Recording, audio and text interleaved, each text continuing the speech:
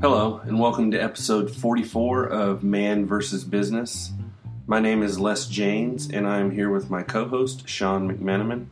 This week, Sean and I are discussing Kaizen and problem solving, the lean concept of continuous improvement, and some of the tools that support it. So with that, let's start the show. So Sean, how are you doing today? Good, Les. How are you? I am hunky-dory. Oh, okay. There's a little switch. There you go. Mm-hmm. I am peachy keen. How's that one? Oh, man. Hopefully there's people that are listening that have no idea what those phrases mean, unless they're as old as we are. We were laughing just a second ago because I tend to start the class off the same way most of the times because it's easy. But so trying to switch it up there a little bit. All right, maybe, you know what? Maybe from now on I'll throw you a curveball every now and again. There you go. So today we decided we were going to talk about Kaizen and possibly some of the tools that get wrapped around Kaizen, such as some of the problem-solving tools, things like that. So I think the first place we ought to start is everybody kind of gets their selves wrapped around the axle, so to speak, on the word Kaizen or why are we using a Japanese word or blah blah blah. But really, it's just a simple word for meaning continuous improvement. So, right. That's what it basically translates to improvement and what is it? And it's improvement and continuing. Right? Yeah. So it's change for the good. Change for the good. That's right. And it's the fact that you're doing it all the time and continuously. You're always looking for opportunities. So there's a lot wrapped up in that word Kaizen, and I think that's the reason that they use the Japanese word is just because there's so much meaning wrapped around the word itself. But in its essence, it's basically continuous improvement, and all that goes with continuous improvement. So I think the first thing we should probably touch on is why Kaizen? Why should companies do Kaizen or continuous improvement? All right, why should they do it? Okay, so I would imagine everyone in an organization would want to improve the processes, the livelihood, the culture of an organization. Mm-hmm. So by wrapping that in, the concept of Kaizen really covers what needs to be done, because Kaizen really addresses two areas. It addresses a philosophy, and it addresses the actual events of improving. Right. So Kaizen. So why? And I'll always come back to your question, at least in this little section here that we're talking about. Why should a company do it? So a company or an organization, a part of a company, should look towards that philosophical view of everyone in their job should be looking to improve how their job is done, how that output is done. I would like to find somebody that would tell me that they shouldn't look to having everyone improve their job. So by who would admit that? Right, who would admit, no, I don't want anybody to improve the way they do things. Right. I don't know. Maybe there are some organizations out there, whatever, that wouldn't want to see improvement. Maybe if you're getting paid by the hour, you might not want to speed things up. Okay, so that perhaps there's companies like that. But the thing is, if you can get more work and charge a higher rate for the more hours you do because you do it better, to me, I think you can always come back to improving the process, speeding up work, but it also ties to the philosophy of having people enjoy the work that they do. Right. If they do something, faster or better according to some benchmark, but they're miserable in it, well, you know what? You're going to probably have high turnover or quality issues or something like that if people are not happy in the work that they do. So I think so that's the philosophy side, and then the actual improvement side is taking people and running the process improvement projects using the tools that we'll talk about a little later. Yeah. So I think one of the philosophies, going back to your philosophy comment, one of the philosophies that I like about Kaizen is the fact that they emphasize small changes. So it's kind of that theory of big results can come from a lot of small changes.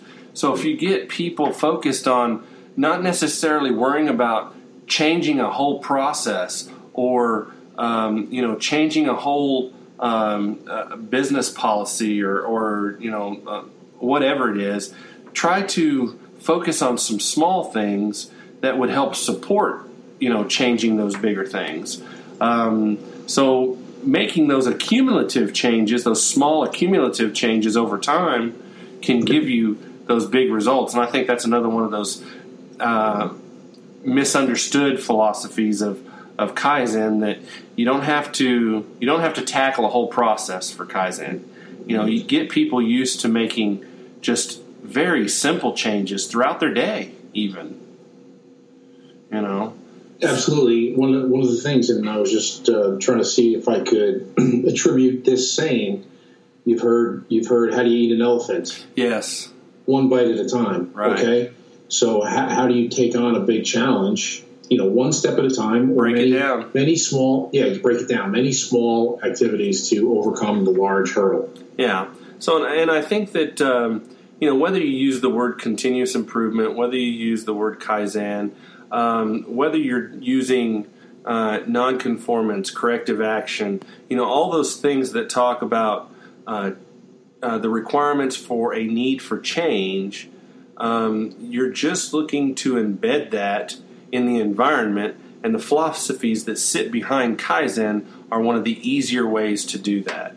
Because that philosophy does lend itself to very simple, simplistic, lots of small changes. So getting that mindset of people to march on, making small changes and getting it to where they're empowered to do it. They see the big picture, but they're empowered to make those changes. Don't make them go through the bureaucracy of, getting a change done. Let them make the change and deal with the consequences. So that's a very good point, because I was going to challenge you and both of us in this conversation here. Okay, the concept is great. Mm-hmm. The words are great. How do you do it? How do you? Yeah, that's kind of the next thing. Yeah. Yeah. How do you convince people who are doing a job and they've got it down? So is this as simple as positive reinforcement? I mean, is it that simple? I'm kind of guessing here a little bit.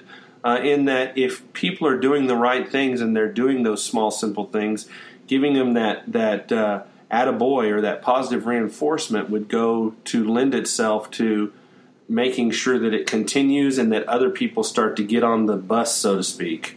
Right. Well, and I think you have to provide a catalyst mm-hmm. for everyone in your organization to look for those improvements. Just like you said, you have to positively reinforce them. You have to empower people, and you have to. And I will say that I'm not crazy about you saying, let's see what happens with the consequences. Let the chips fall where they may. Okay. Because the thing is, you don't want to make somebody else's job in the organization harder because you're doing something to make your job easier. Okay. So you don't want the mass of whatever you want to call it to roll downhill. Sure. Right.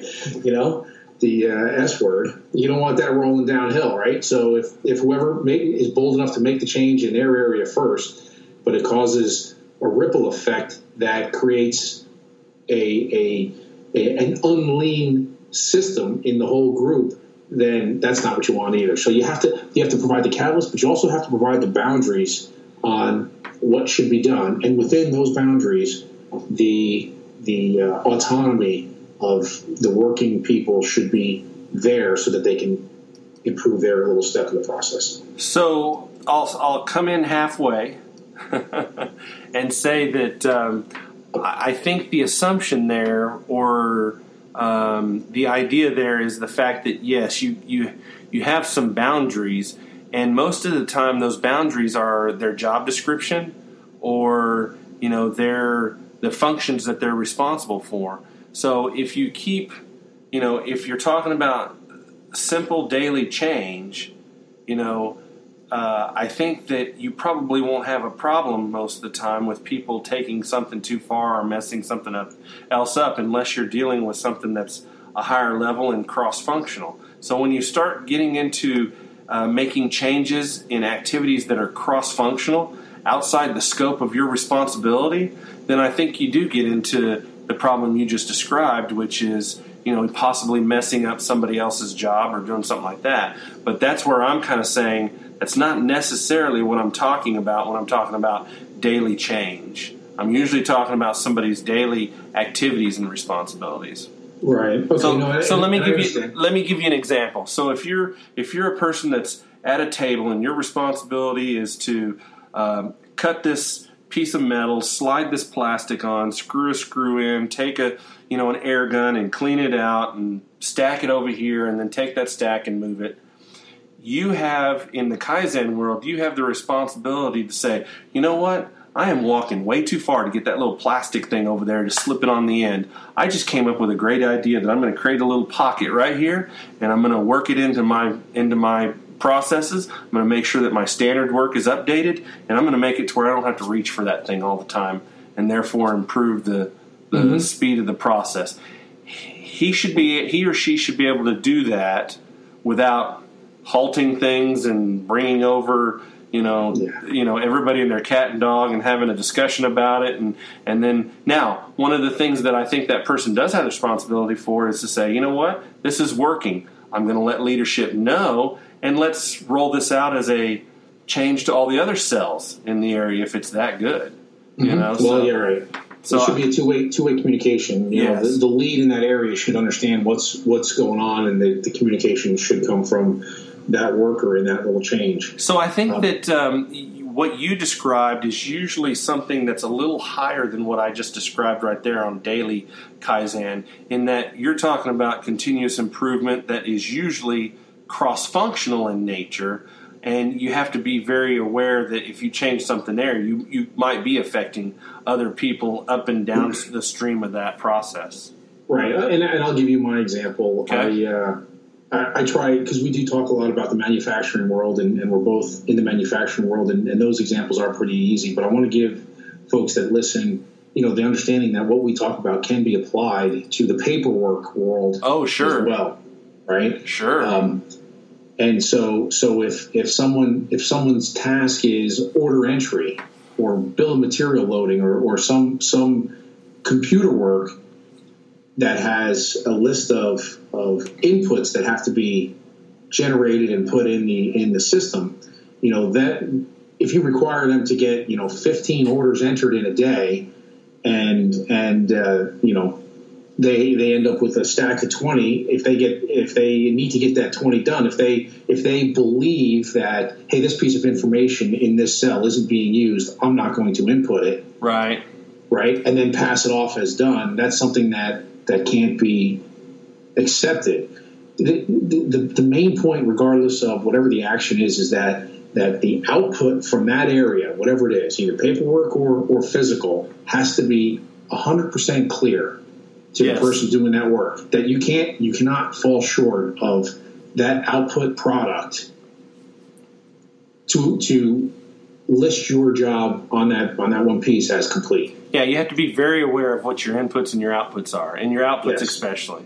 One of the things we need to be sure is very clear. Some of the things that we've talked about in some previous episodes are really considered Kaizen type activities. So we've touched on 5S, which really is a Kaizen type event. TPM. I don't know if we touched on TPM. Total Productive Maintenance? I think we have. Yeah, we did. We had a show a couple weeks ago. Yeah, that's another Kaizen type activity. Because again, the reason you're doing 5S or TPM is because you're making a continuous improvement. Now those I would say would be a little bit bigger than a daily function, but they don't necessarily have to be. A 5S could be simply a 5S of your working space or your working area. A TPM could be of a specific tool that somebody uses. And so those are all other types of Kaizen type activities. SMED, which I don't think we haven't touched on SMED, single minute exchange of dies. we have not touched on that. But that's another Kaizen type event, because literally you're trying to, if you're in a world where you're working on a continuous flow type product line, SMED is very important in the way that you flow your work so that you can quickly change from one tooling set to another very quickly, back and forth, and be able to build your production lines. If you've got continuous flows of multiple product lines, you can switch back and forth and make sure you get the right quantities based on what? Tact time, which we'll touch on another day. Right. But the thing is, what's the input to that? Here is the key. We talk about SMED, single minute exchange of dies, in order to keep your process flowing. But the upstream process has to be clear and complete in the planning. Sure. In order to feed you. If you're being fed, certain products, and then tomorrow being fed another product, and then the next day being fed the product that you were fed 2 days ago, that's not a ideal situation on how your tooling is set up. Right. If that's the way your business is, then minimizing the setup time between product A, product B, product A, product C, then that's what you have to do. But the thing is, if you can plan it better so that you do all product A first and then switch your equipment to product B, for at least a reasonable length of time, right, or whatever. But, depending upon what type of business you're in, you might not have that luxury. Well, and we did talk about in our last episodes some of the framework around how to, hold a Kaizen event for a 5S or for a TPM. But we really need to kind of touch on some of the tools that evolve around Kaizen. And I think one of the first more well-recognized tools for doing Kaizen work is value stream mapping. Now, yes, we'll touch on more detailed description of value stream mapping, because I think that's kind of a episode unto itself. But just the fact that you are with a value stream map, you're truly trying to understand the process very clearly, understand how your product flows through some of the major steps, and it's a very visual tool, which I like. I'm a very visual person, so I'm a huge fan of value stream mapping. So I think that's one tool. Another one, problem solving. Now of course that one sounds simple. It's like, okay, problem solving. Well, it's more difficult than you can imagine. So problem solving is a concept, and there's tools underneath problem solving. There is Pareto charts, scatter diagrams. Yeah. You get into a lot of your 5 whys, and a lot of your tools that support helping you define the problem, measure the problem, validate the problem, verify the problem, all those types of tools. And they usually are some sort of data-driven tool, or some sort of graphical tool that helps you get to the root cause of the problem. So it's really, problem solving is best done when it's done in some sort of structured manner, as opposed to just whatever you think it is, and whatever hurt me last, that's probably what the problem is, and let's go down that path. That's because that's what most companies do, is they go, what, we ain't got time for this, we don't want to brainstorm, we don't want to do any Ishikawa diagrams, whatever that is, blah blah blah, and go down those paths. But I will tell you now that when you start to develop a strategic method and a solid framework for doing things like problem solving and value stream mapping, you'll reap the benefits in the long run. Mm-hmm. Because what you'll do is you'll get people understanding that there's more to life, so to speak, than just building my product. Mm-hmm. You get people realizing that, hey, I can be part of the cog, not just be the cog. I can help in making this cog work better, and I think in a lot of people, once they kind of see that and get a taste of it, in fact, we had just as an example, we had one of our first true root cause analysis with an issue that came up in our environment a week ago, and the problem was the fact that we had some hoses that were being crimped, and they were incorrectly crimped, and they were out of spec. And we went through the whole process of doing some 5 whys and some brainstorming, trying to come up with the root cause. And, of course, there were multiple root causes, which is normally the case. And but when we went through that process, kind of my point to this story is when we went through this process, I could actually kind of see the light bulbs kind of going off a little bit, going, at first they walked in going, why am I in here and why are we discussing this? They just want to point fingers. It's his fault, man. It's his fault, And I'm like, okay, we're going to stop with the finger pointing because you're going to hear me say this over and over again, and it sounds somewhat cliche, but let's focus on the process, not the people.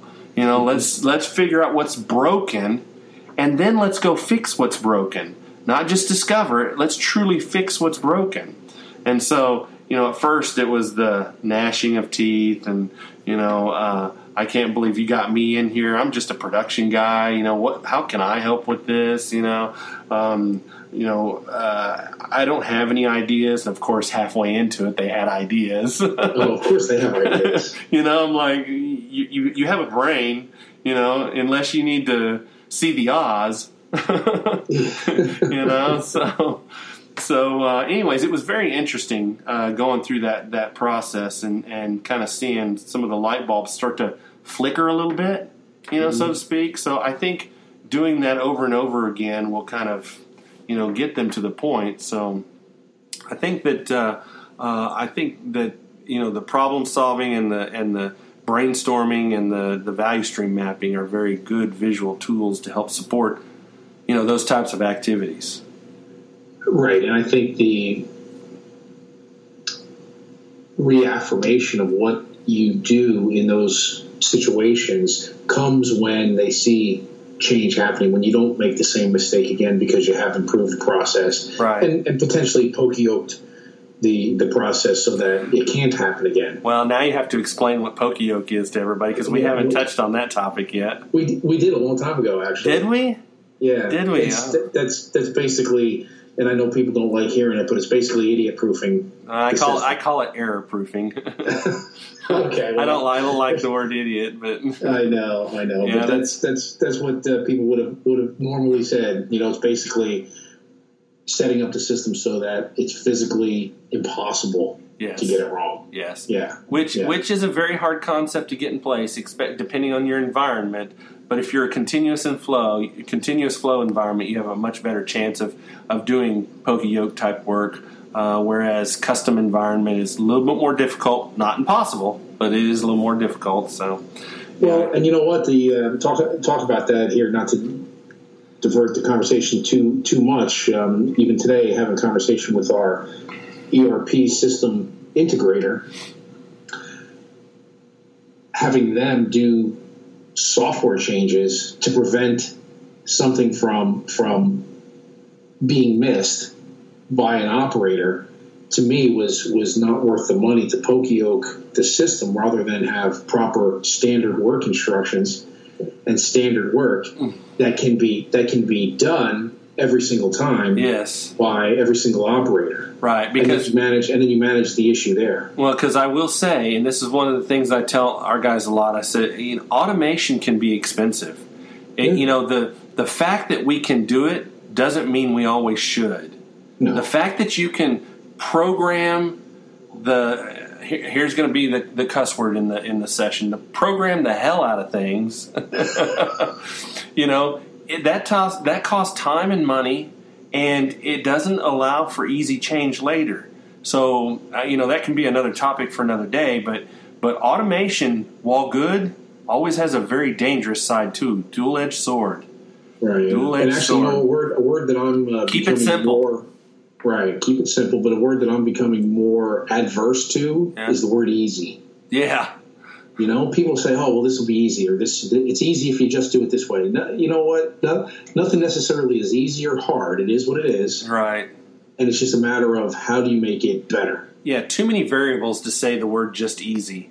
Exactly. There's no such thing as something that has no variables to it.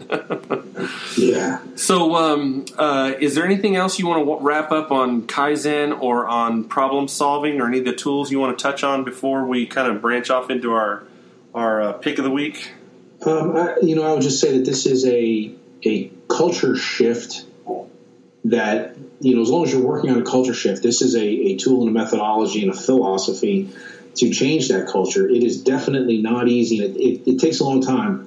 Yes. I will caution folks that you have to have patience and slowly. I mean, not that you want to work slowly, but realize that when you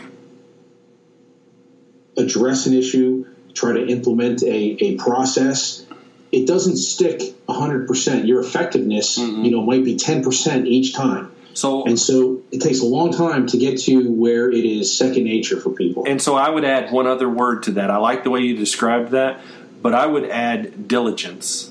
You have to be diligent. You just have to. You have to be diligent. You have to just keep going. You'll get there, but just keep it going. Be consistent. Say the same things over and over again, and don't waver.